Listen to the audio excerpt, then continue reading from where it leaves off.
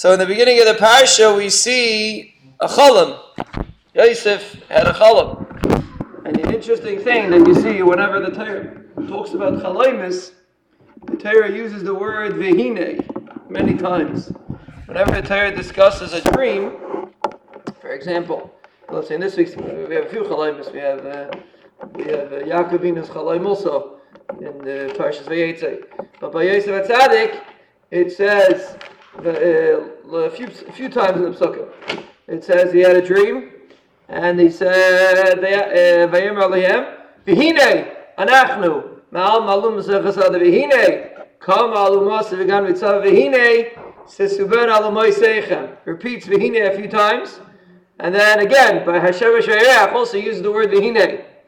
Hinei chalamti chalahine Hashem Shayach.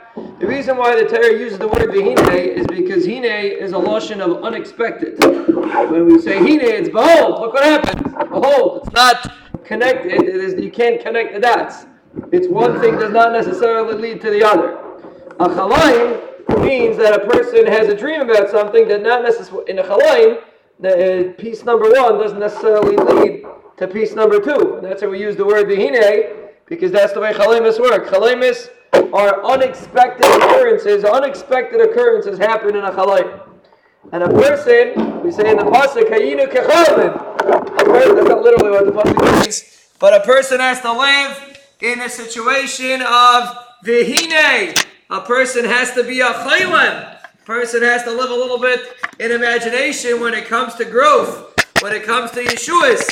A person can't get up and get caught up in a situation and say, I'm stuck, I can't get out of it. A person has to realize when you live, when we start off the week, we start off hinei, kel Yeshuasi evtach v'lo yefchan. A person has to approach life with a mahalach of hinei, that the Rebbeinu Shalom will be'ezra Hashem, behold, unexpectedly send me a Yeshua, or a person has to realize that you can unexpectedly grow without tying yourself down and thinking that you can only accomplish X amount or X amount.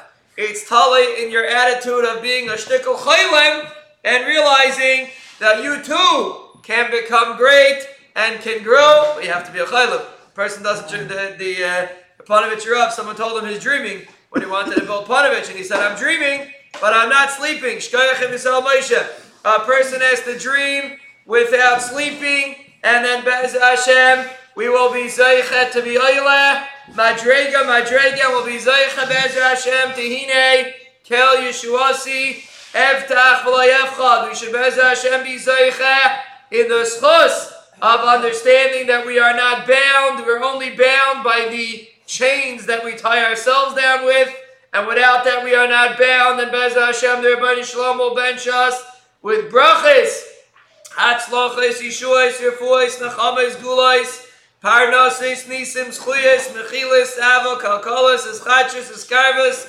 Shuva, Kapara, Ayris, Anacham Alayris, Lana, Lachal, Degalena, Lachal, Mishpachteno, Lachal, Yisrael, Amen. Amen.